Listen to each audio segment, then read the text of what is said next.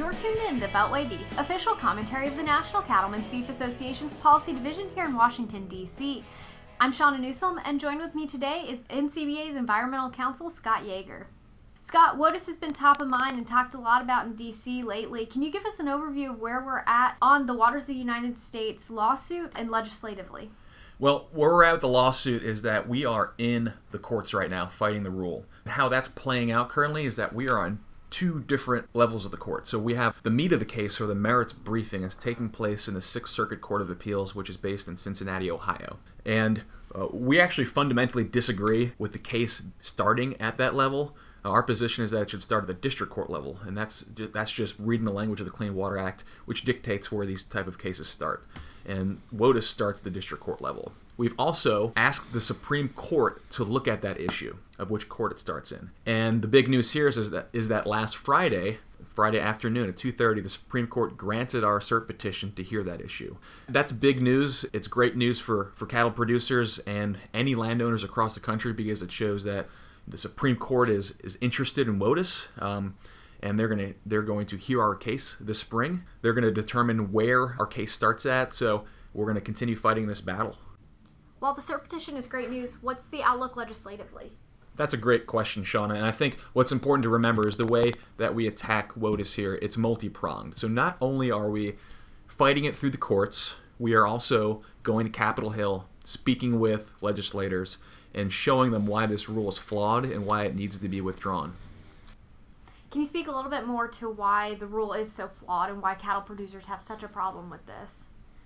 I split it between two different buckets. So you have procedural failures and you have substantive overreach. So with procedural failures, there are certain rules of the road that the EPA and all federal agencies have to comply with when they're conducting a rulemaking process.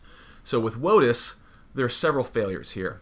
They didn't include the public between proposal and finalization of the rule when you're looking at these specific setback requirements in the rule. That, in my opinion, is an Administrative Procedure Act failure. Also, the way that they advocated in favor of the rule is unprecedented, and there was even a GAO legal opinion that came out last year that said that the EPA committed covert propaganda and illegal grassroots lobbying in how they advocated for the rule. Now, the role of federal agencies is to be an impartial broker of regulations. They're not supposed to be out there advocating for it. So for them to do that, it's not the role of government, and it just is another facet of how the rule making failed. On the substantive part of it, the rule overreaches federal jurisdiction. If you look at the Interstate Commerce Clause, which is the underpinning of all federal jurisdiction for all regs and laws, the WOTUS rule goes above and beyond.